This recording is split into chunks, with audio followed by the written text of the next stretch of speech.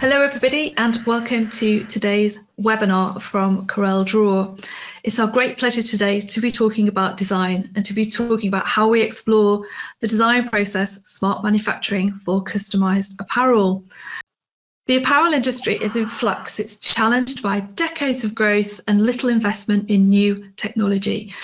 The industry now faces an uphill battle to rationalise the supply chain and adapt to a radical shift in consumers' buying behaviour.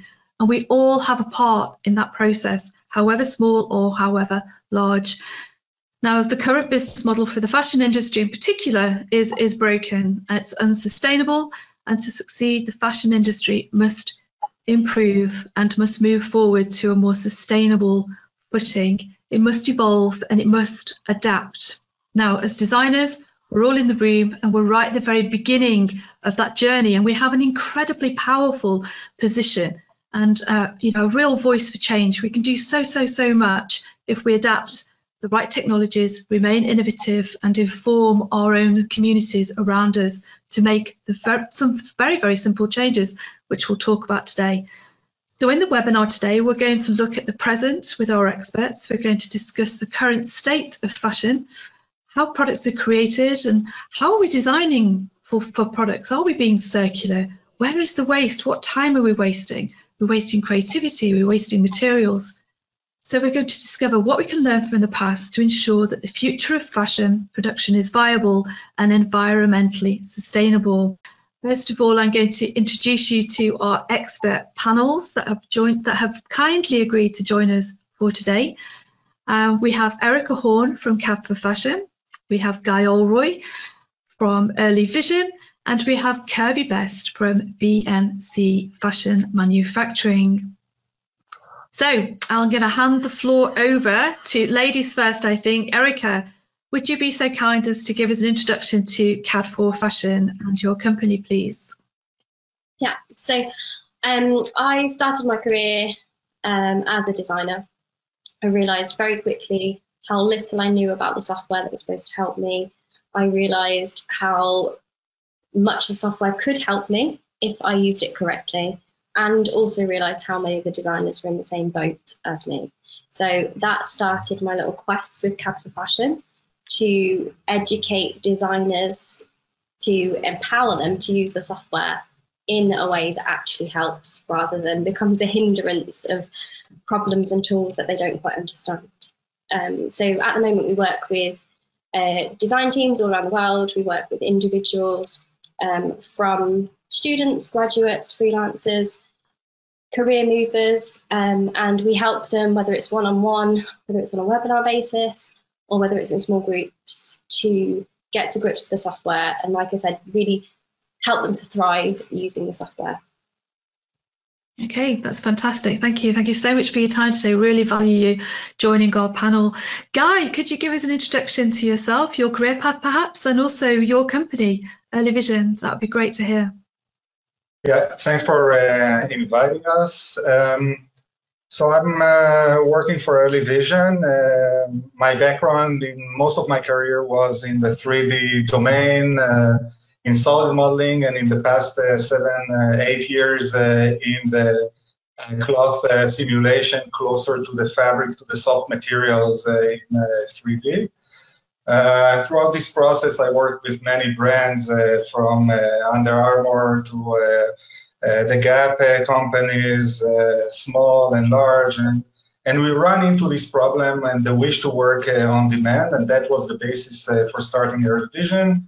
Today, what we are doing at Early Vision is a workflow system that serves, from one hand, the microfactory owners, so the ability to capture design from consumers or from designers online, from design in the browser or design in professional tools like CorelDRAW, all the way to nested print, cut, and so operations, which means nesting different orders together and optimizing the handling of malfunctions on the shop floor and stuff like that.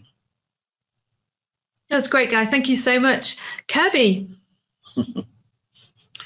Debbie, thank you very much for having us. Great seminar and wonderful topic.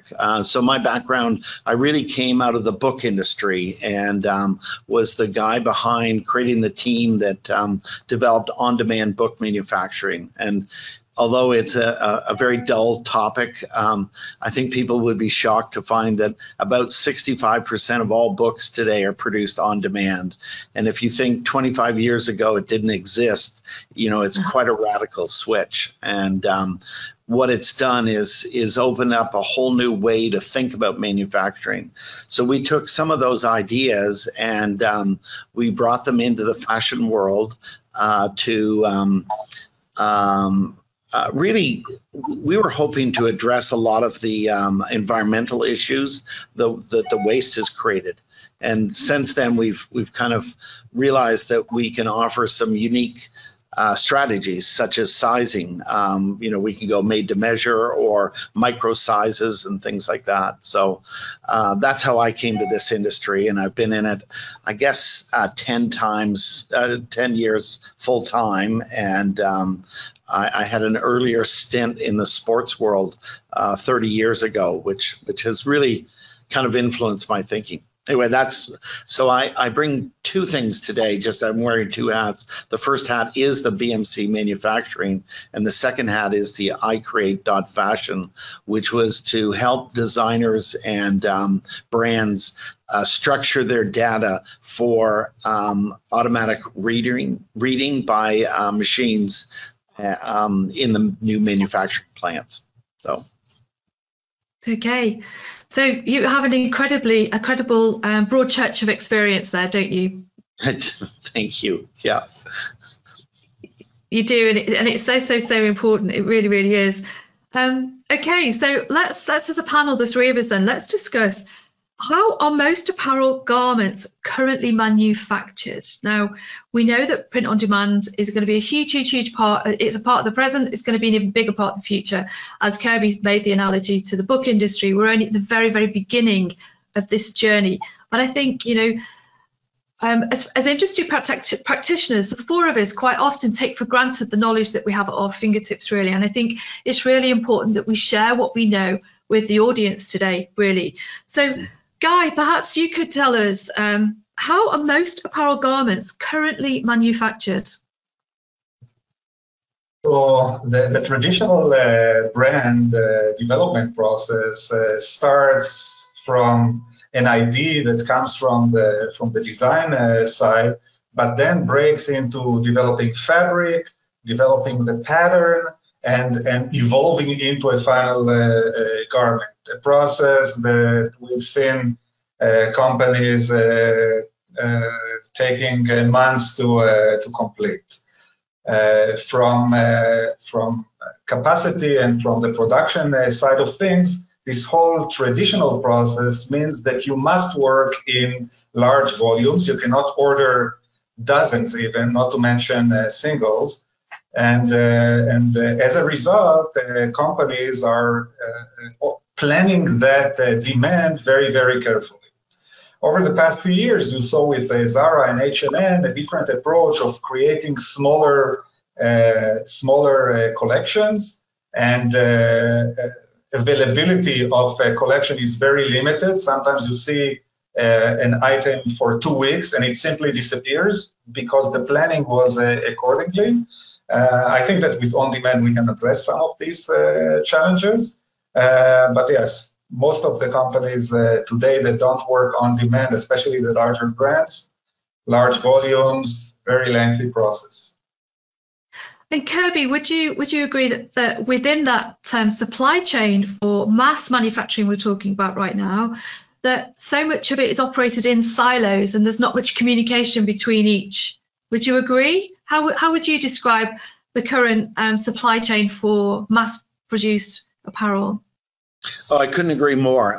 We watch this in the industry, as many industries are very siloed, where individual groups don't pass on information well in both directions. And I think people are shocked when I say information not only has to flow one way, but it has to flow back for the learning process. So today's industry, I think, is changing. I mean, I am absolutely delighted that so many of the big brands are coming to us and asking good questions, really not silly questions anymore, but they're starting to understand the impact. Our biggest hurdle that we see is that, and I'll come back to the silo, is that they get stuck on the price per unit and not stuck. We say it's not the price per unit, it's the price per unit sold that counts. And this comes back to the silos.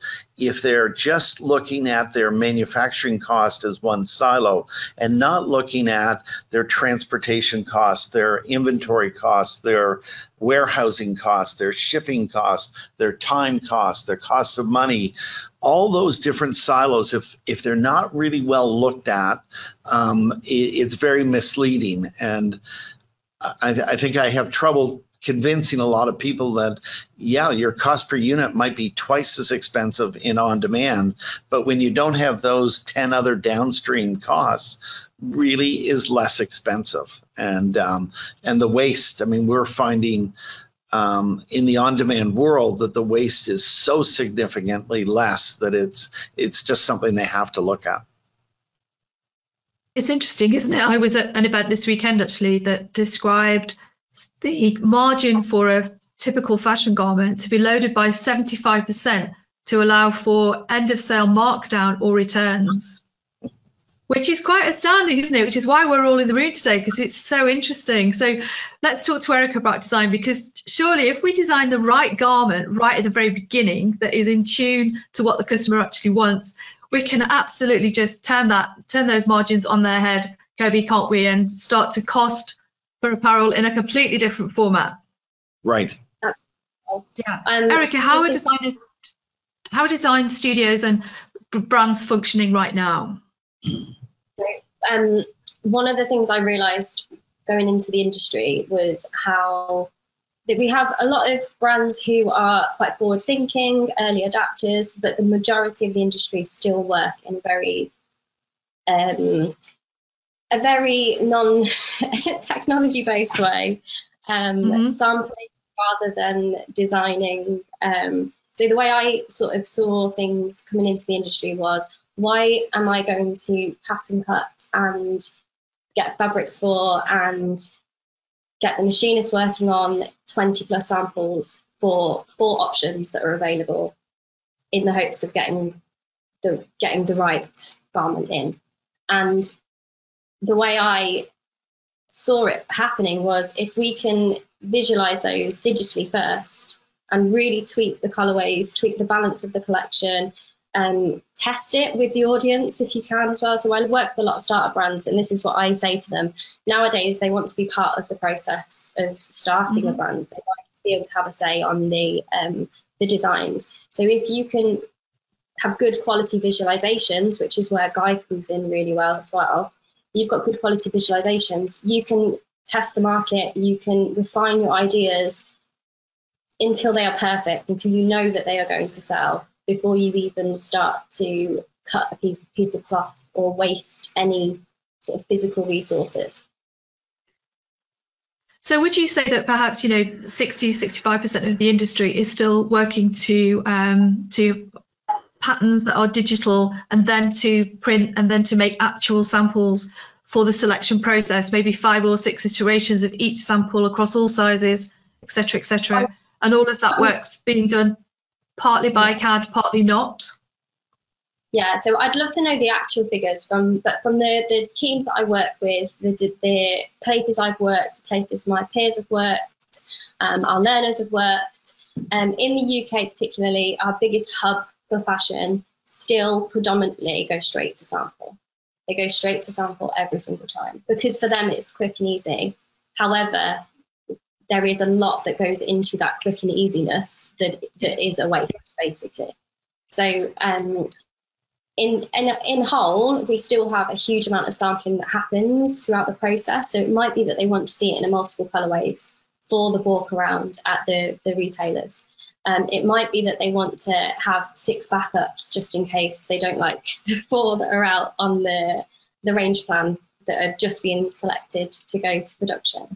And once it is selected, we then have the pre-production sample, we have first, second fit sample, we have proto sample, and it just becomes a huge, so we used to have sample sales 3-4 times a year and still be surrounded by them constantly. So that's just one very small company. So I can, without knowing the actual figures, I can only imagine the scale of half. Those would be simple iterations from one pattern, one block, but perhaps with a different print. So they're reinventing the wheel. They've already done it before, lots and lots and lots of times. Absolutely. So I was a occasion wear, girls' prom dresses. If I did a beautiful illustration and dropped the print in a couple of times, they're more than happy to pick from those. But with my team at that stage, I was the only one that had the skills to be able to do that. Okay, so it comes back to design again, not having the correct skills. Sebastian, this is a really good time for our first poll, actually. Perhaps we could just do that and then we can tailor our conversation to the audience too. So if everybody could please answer the question for our poll, which should pop up on the screen any time now. So, do you currently use CAD for the creation of apparel garments? Please select one of the following: never, occasionally, or always. Wow. There's your answer. So we weren't so far off the mark, were we? So currently people are not using 52% never, 24% occasionally, and 24% always. So we clearly have a long way to go, don't we, team? Yeah, definitely. From basic costings based on old styles and illustrations, I was able to sell designs. They were happy to buy them. And that was just 2D CAD done well, basically.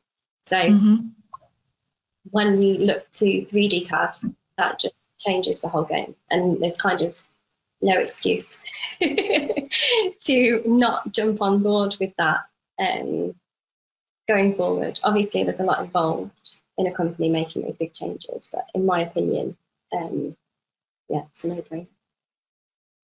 There is a lot involved, though, isn't there? Kirby, what do you think is holding the industry back from the change it knows it needs to make? I think the dedication to that's the way we've always done it attitude is the killer. But Debbie, you know I love to stir the pot a little bit, so let me put out a controversial statement. I'd like to get rid of all samples altogether. I think what's happening in 3D vision and what we're doing CAD-wise is spectacular. And I'll kind of curb my remarks a little bit because a lot of people want to kill me when they say no samples. But we think that if you set up your product and you run it through our on-demand system and you order one and see how it comes out, that becomes your sample. But it's not I'm going to say a sample that has been done by a specialty shop that can manipulate this and manipulate that. This is a true production sample. So what you see is what you're going to get when it goes full-time production. Try that out on a few customers, and you can order one at a time or 20, whatever you need. Try them out, and then when you're ready, go, okay, I'm ready to launch full-time, and eliminate that whole going to a specialty store, a specialty shop to do a sample and then put it into production. And the production people are kind of lost on, did the sample house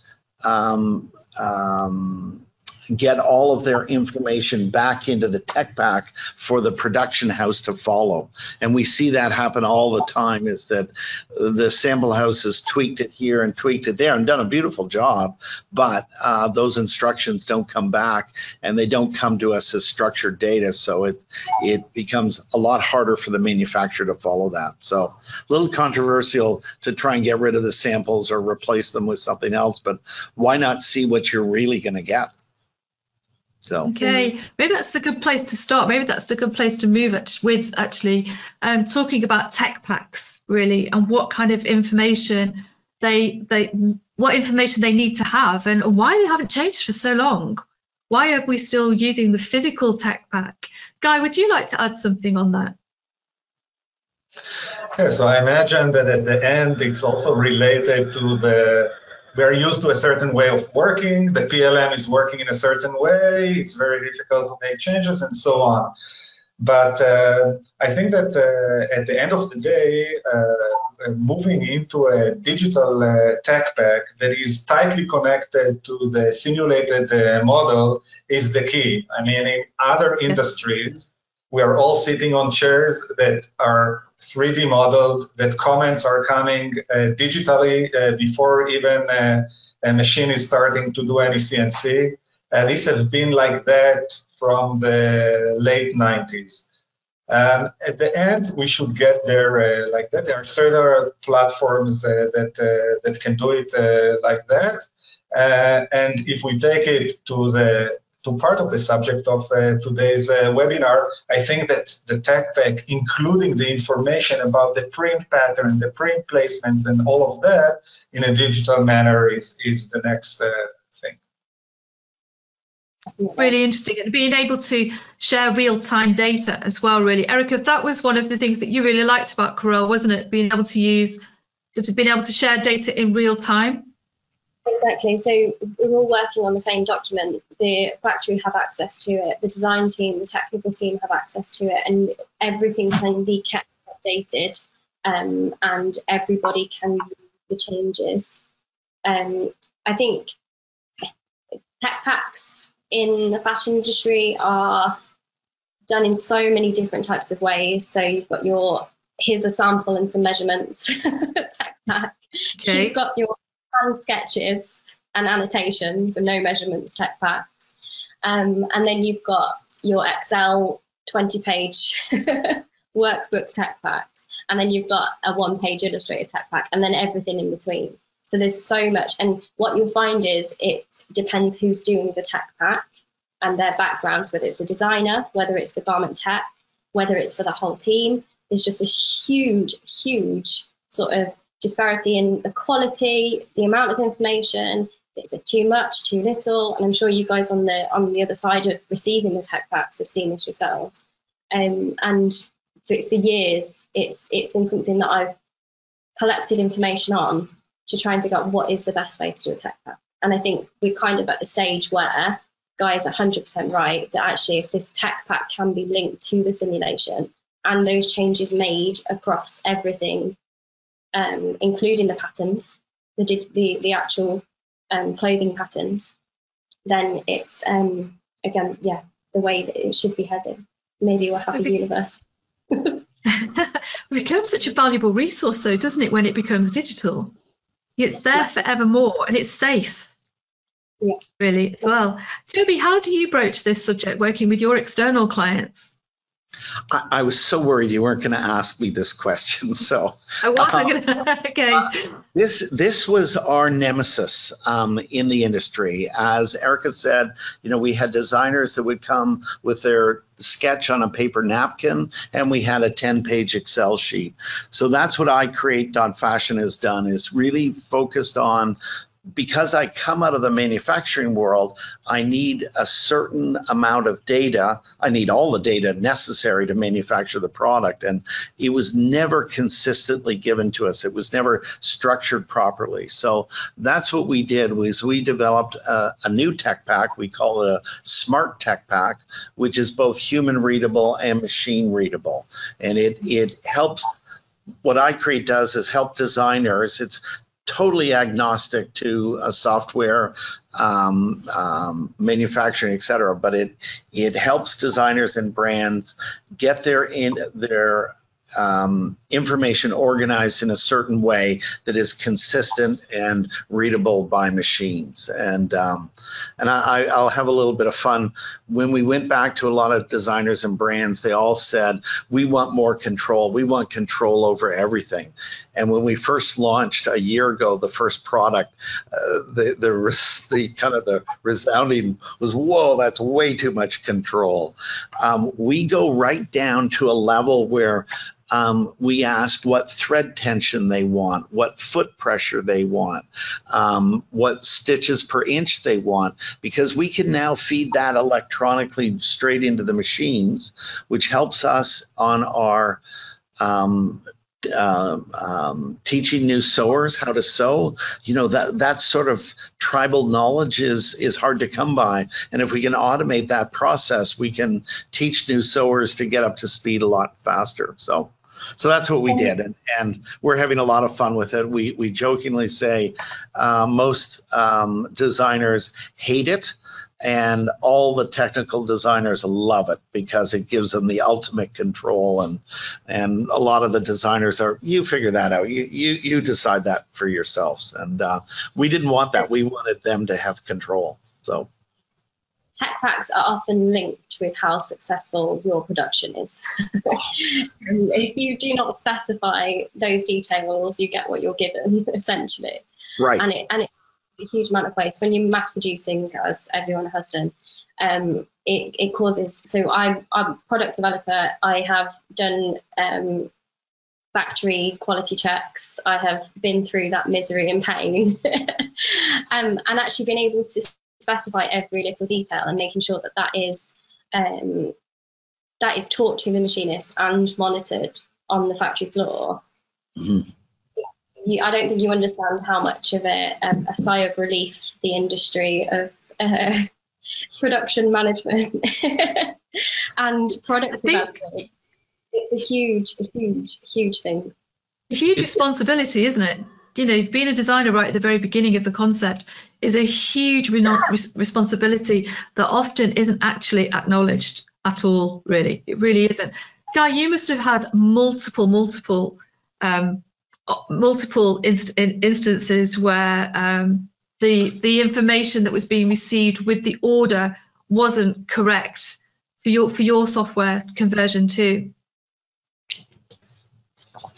So in most cases, we work with microfactories in different scenarios, right? There is the scenario where they basically provide the patterns and the designer is applying his design or her design on an existing garment pattern. And then there are not many mistakes. It's all automated and so on.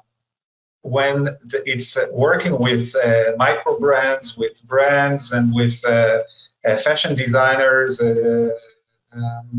the pattern itself and the exchange of data is there are no real standards here, especially when you get to the side of pattern designs, and this is a potential area for misunderstandings and so on. I think that the visualization is helping a lot, but of course, when you get to the sewing and the materials and the accessories and so on, it's still a challenge. It's really, really interesting. I think this is actually a good point to bring in our second poll, actually, Sebastian. Could we do that? Sebastian is invisible to everybody that's watching this webinar, but he's essential and he's in the back office. There we go. How often do you update your design skills? Please select one of the following. Actively, rarely, or you find it difficult, or maybe you don't have time. So the answer might be never. I think that will remain on our screens for about 30 seconds.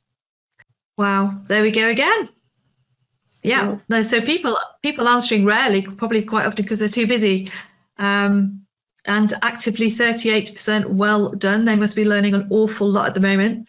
I don't think we can learn fast enough at the moment. Things are changing so quickly. But rarely is disappointing, isn't it, for all of us? And I'm sure it's disappointing for the people that have ticked that too, because they just don't perhaps have the resources to all the time to access new learning and to onboard new skills. Okay. Erica, could you pick up and give your conclusion from that poll, please? Yeah, so we see this all the time, even with people that get in touch with us. So design teams, we really want to upskill the whole team. We all want to learn how to do this quicker, this more effectively. Our clients want to see this type of visualization. How can we do this? How can we make it quicker and easier for everybody. Okay, great, we can do this, this and this. When can you sit down with us? When can you come to the studio to learn? Or when can we set up a Zoom call? Okay, well, we're booked up until May. So-and-so's on holiday then. We've got this design brief, we've got this design brief. And it's just a nightmare of diaries. We all go through it every day, don't we? So that on a basic level, that's a huge, huge thing. So the guys that do want to learn.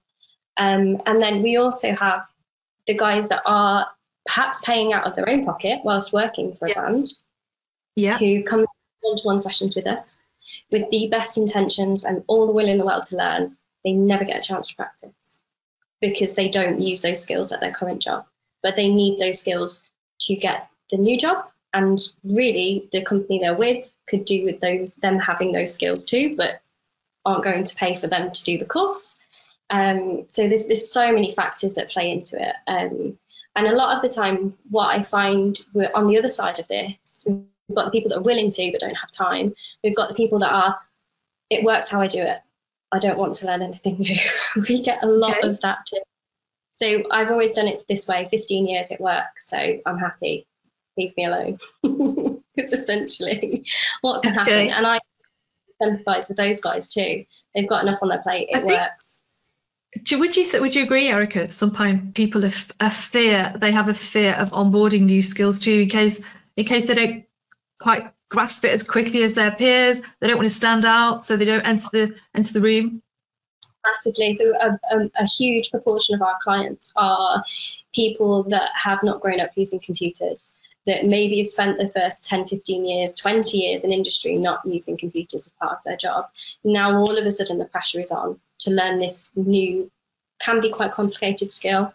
So the way we approach it is we're very aware of how people feel about learning when we teach, if that makes sense. We don't just go in with, this is the software, this is how it works, this is this fun.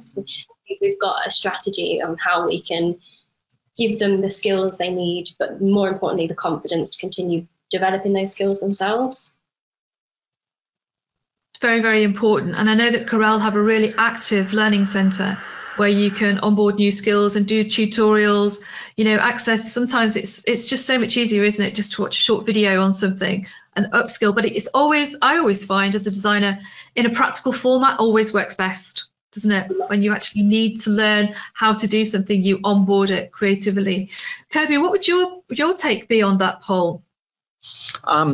Boy, it's such a tough one. I have trouble managing time, so I have great empathy for people, time and cost. Debbie, I couldn't agree with more that short video clips are the way to go to learn something these days. That if you can't get hold of an instructor one-on-one, but it's tough and it is changing so fast. I mean, I can't keep up with my IT team on how they communicate, because one day it's Slack and then the next day it's something else and it's something else. So in the design world, it's just as complicated, but it is so exciting where it's going, and we haven't even started to get into the digital print side, which is going to add a whole new element to all of it. So, yeah.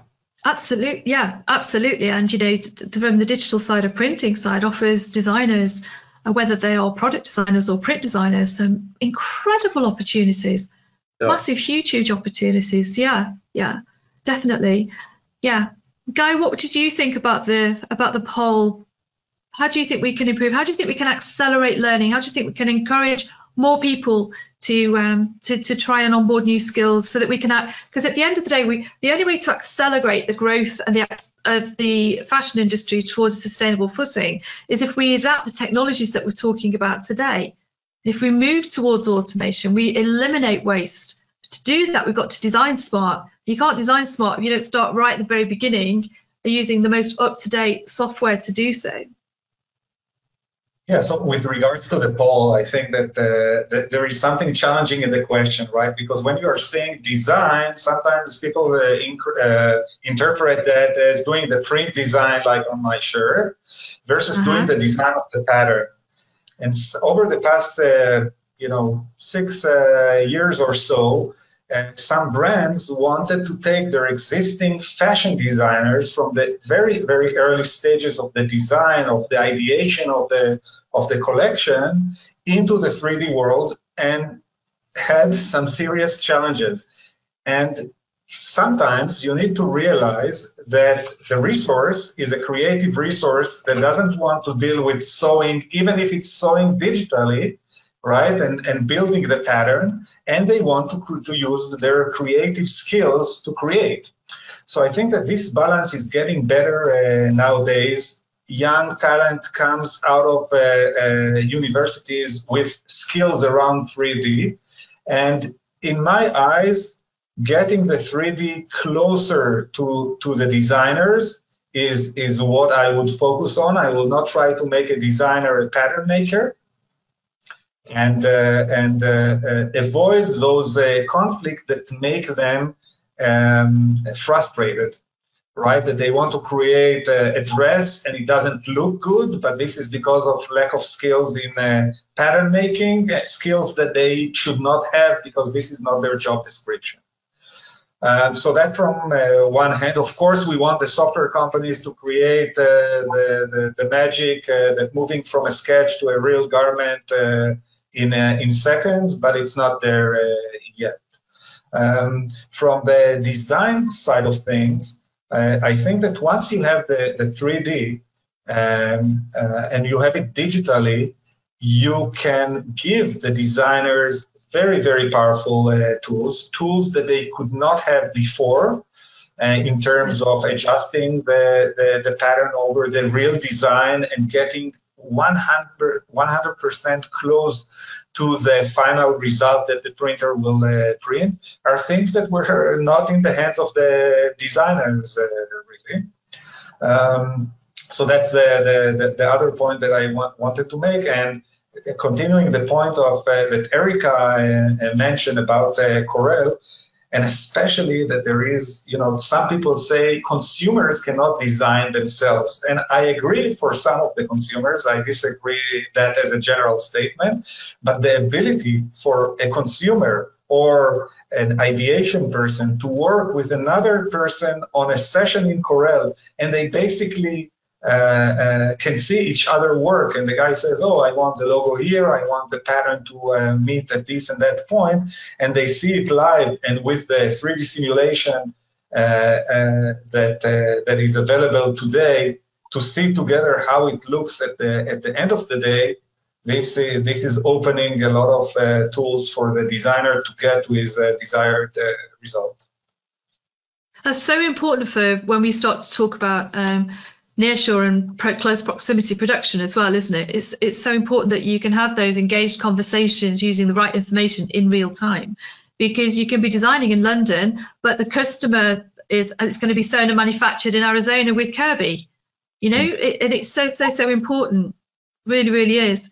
I think this is a really interesting point. Before we just move on to talk about customized fashion and on-demand manufacturing, it'd be interesting to see how many people are actually, and how they are actually creating their tech packs right now.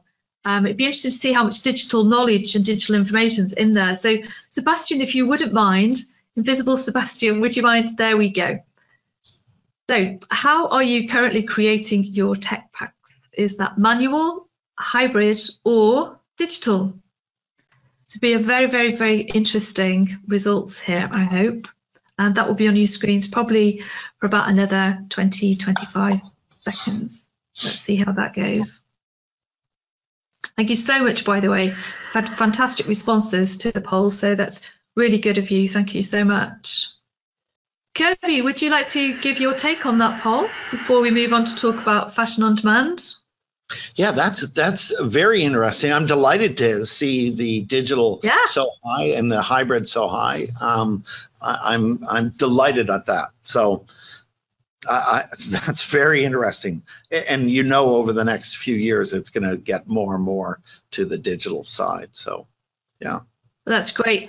That should mean that lots of our audience have a real interest in our next question then as well too, which is really good. So guys, we have some fantastic knowledge in the room here. Can we manufacture customized fashion on demand. Now, I'm not talking here necessarily about one SKU. Guy and I have had this conversation before. Sometimes customization relates to a large brand working in a very fast, reactive, customized format, as it does for a single user and a single SKU. So, Kirby, could you give us your insight, really? How are you currently manufacturing fashion on demand? What skills are you using? What kind of software suites do you need? How do you need your information to flow? And how do you actually do it? Yeah, so it's a pretty big question. Sorry. No, that's fine. We, on the iCreate side, we're absolutely agnostic, whether you use Corel or whether you use a Gerber product or any of the great products that are out there. That doesn't matter to us. In the end, how the file format comes to us is what counts. And as I've said many times, it's got to be structured data. I think the idea and the ability to manipulate our garments is there and is doable today. I mean, all of our key customers have highly customizable one-off garments, and they've found great results in their return rates are very, very minimal if a person's had some sort of involvement in either picking their size or their pocket placement or their hem length or whatever. So how do we do it? Wow, that's a long question. So everything's automated is the bottom line, and we've written our own software to do that. So it flows. I get laughed at by my staff all the time. I talk about 3-3-3, and what I mean by 3-3-3 is that it took 3 months to do it.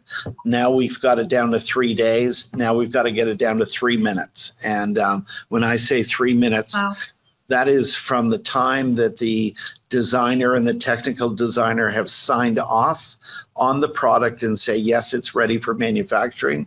I think it should be up on Amazon and Nordstrom's and all those places, and to the manufacturer that's going to manufacture it and ready to be purchased online in 3 minutes. And that's been our goal all along. And then the manufacturing side, we believe that by the start of Q4 this year, we will be down to 24 hours to shipping. So, and capable of 6 dresses a minute is what we're capable of.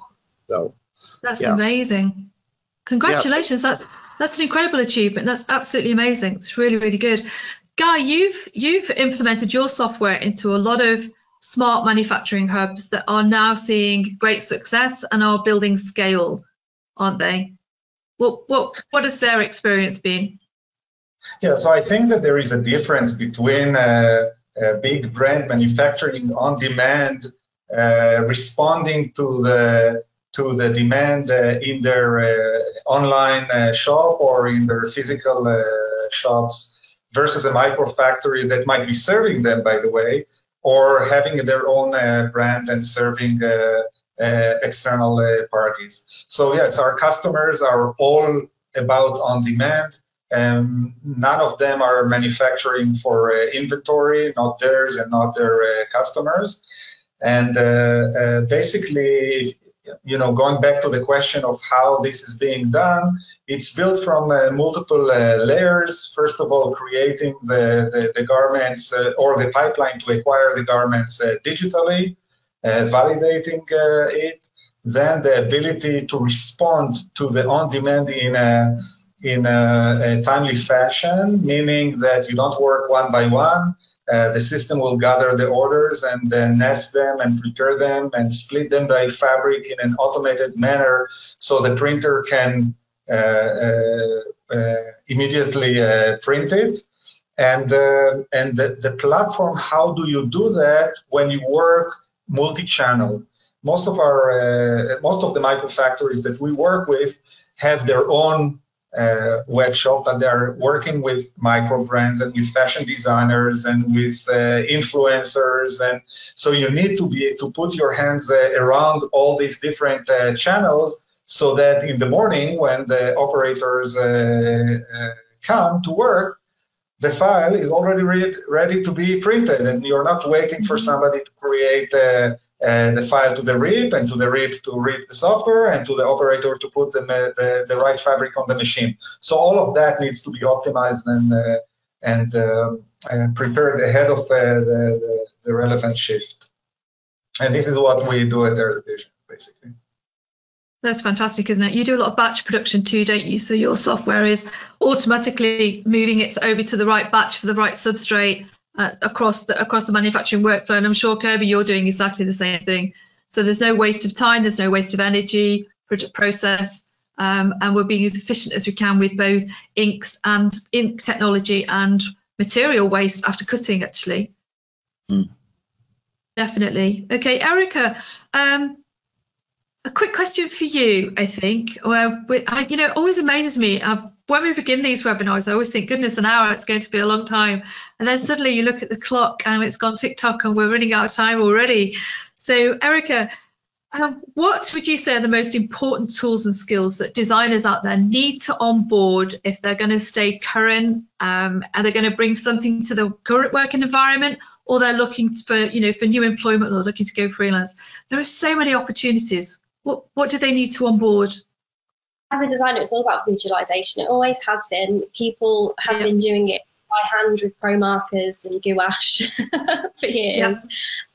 I think we kind of lost it for a while as people transition into Illustrator. They became stick figures instead of beautiful illustrations and things like that. But I think by ensuring that you're keeping up to date with how to use the software that you choose to use, whether it is 2D, and making sure that you're always pushing the quality of the visualization and not just saying, well, it's in Illustrator, it has a print in, surely you get the gist. If that makes sense. Actually making it as the real thing. And then obviously now it's that jump to it looking realistic in 3D and also being linked to that pattern and fit technology.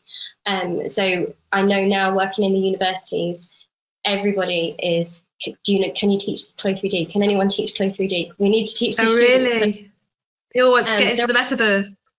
Yeah, obviously. Well, Clo 3D, again, so you've got your 3D software that's not linked to the fit and the clothing pattern. And you've got Optitex.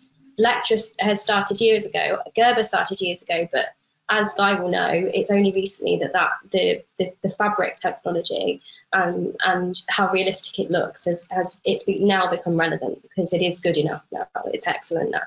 So I think going forward, it's that 3D design development together. It's those skills. Yes. And as I said earlier, it's really interesting how it's kind of forcing people to become this pattern cutter, designer, CAD person, super technical, software ready. It's kind of like we're not ready for what the software can do yet. And it's about figuring out what roles there are within this new 3D environment, where you might fit, and how they then work with a team is something that I think even the companies that are adopting this 3D software are trying to figure out themselves at the moment. So it's really interesting to see how it's all how everyone's sort of finding their So you'd advise people to take it one step at a time, really, follow your instincts and choose your chosen path, things that interest you, and find your own community. Exactly. And it's about accessibility as well. So we don't all have access to the 3D software, or we can't all just jump in and have a go. We're not all at that level. So visualization, keep concentrating on visualization and just improve all of the time, in order to sell your design in the best way to whether it's clients, whether it's customer facing. So I know a company that still uses Photoshop to do 3D manipulations of garments, and they sell their designs on pre-order, then they produce. And they haven't made a garment, it's just the Photoshop amalgamation. This was way before 3D obviously came along. I think it always, as human beings, instinctively, it always comes back to presentation, doesn't it? It really does. It does. And at the moment, I think one of the biggest things is that we have to really ensure that 3D and visualization is as realistic and as close to the digital twin is as close to the production, the end production, the output. Input matches output. If we don't manufacture that, it doesn't matter how clever we're being, we're still going to manufacture waste. And I think it's so important for the design community to realize how empowered they now are right at the very beginning of the process, because that whole design fashion team, they're creating the blocks, they're creating the styles, they're sourcing the materials and choosing the right fabrics. And then, we need to start asking questions about how this is being printed, which technologies are being utilized to do that, and how efficient is the carbon, how waterless is the technology, how much energy is being used. All of these questions kind of roll back round to the designer right at the very beginning, who I think is becoming very, very, very powerful in all of this. But in order to do it, we have to stay current and we have to stay abreast with modern technologies and modern software. And it's really, really important that we all of us, you never stop learning, do you, Kirby? Have you ever stopped learning every day? I hope not. Life would be so boring. Yeah. Yeah, absolutely. Yeah. Guy, what advice would you give a designer who's really interested in smart production and smart manufacturing? So I think, and again, the difference between big companies and small companies and, small and medium companies, a designer today, I think, grasping the usage of 3D, not necessarily the creation of 3D, although I would like to see, all the designers working in creating 3D, but leveraging the 3D that is created for them, understanding color, because today with the digital manufacturing pipelines, and especially if you want to work local to local, distributed and manufacture close to the consumer, someone in the organization has to understand color. And in my feeling, the designer, there is a good chance that they will grasp it pretty well. So I think that also the other thing that we've seen in the past, and we see less, especially in the small to medium companies, is the awareness of grading. So it used to be that the designer doesn't care, right? I'm working on the base size, let somebody else deal with the grading, and especially with print and with engineered placements and so on. The designer is getting closer, and he has the tool, or she has the tools to control exactly how every size looks like. And in the beginning, when we started to work with this type of customers, it was challenging, but we see that definitely changing over the past few months. The awareness that it's in my hands, I can actually control that. Fabulous, it's fabulous. Kirby, I'm just going to come back to you briefly. We've got another 3 or 4 minutes possibly. Kirby, how do we design a better future for fashion? How do we accelerate it? What, if you could, in a quick summary, how do we make this process go faster? One word: communication. Getting the right minds into the right room to discuss better ways to do things. So communicate. Okay. Guy, would you like to come back to that point as well? If you could summarize how we can improve the fashion industry, how we can design better, design smarter, and create and manufacture efficiently. Yeah, so it goes without saying, move to on demand, which is, most of the brands don't work like that yet. I think that local to local is very important, especially from the sustainability side of things, and this requires skill sets, and especially when it comes to the quality of sewing, the color matching, and things of that nature. I think that the area that is getting better, we are touching it a little bit. There are startups that are touching it much deeper than we do, is the made to measure, but the on-demand fitting of the garment to the person. And there are more complex scenarios, there are more straightforward scenarios, but this is something that I'm sure that will evolve in the next few years. And design by AI is definitely going to make a difference. I don't know to say if this will be, mainly streetwear and stuff like that, but I feel that it will be in other areas as well. That the design is very rich and it's not based on a designer sitting and building the pattern, but AI algorithms that are creating those variations. No, it's great. That's a great summary. Erica, do you have anything to add to that? How can we make things faster? I think in terms of not necessarily making things faster, I think what the solutions that Kirby and Guy propose, in my experience, would make developing a range for a startup brand, which I've done many times, reduce the time from over a year maybe to a lot easier, a lot less headache to manage. So it's obviously going to be a huge change going forward, adopting that method. And I think what Kirby said was, before I started to speak to you, Debbie, and see the content that you share and start reading the things you share, I had no idea that sort of stuff existed yet. So it's that communication, and we're notorious for it. We coexist, we rely on each other, but we don't really have good chats unless it's about something going wrong in production. So that communication, and then also just from a sustainability point of view, and just going forward in the future, designing for longevity, quality. I think on demand is great if you want to be a little bit more trend led, because we're not getting 1,000 neon shirts that are going to end up on the sale rail. We can just try 2 or 3 or 15 to the people that love it. But just making sure that quality, because it's so easy to do with you guys, that the designers are still considering that quality and longevity of the product.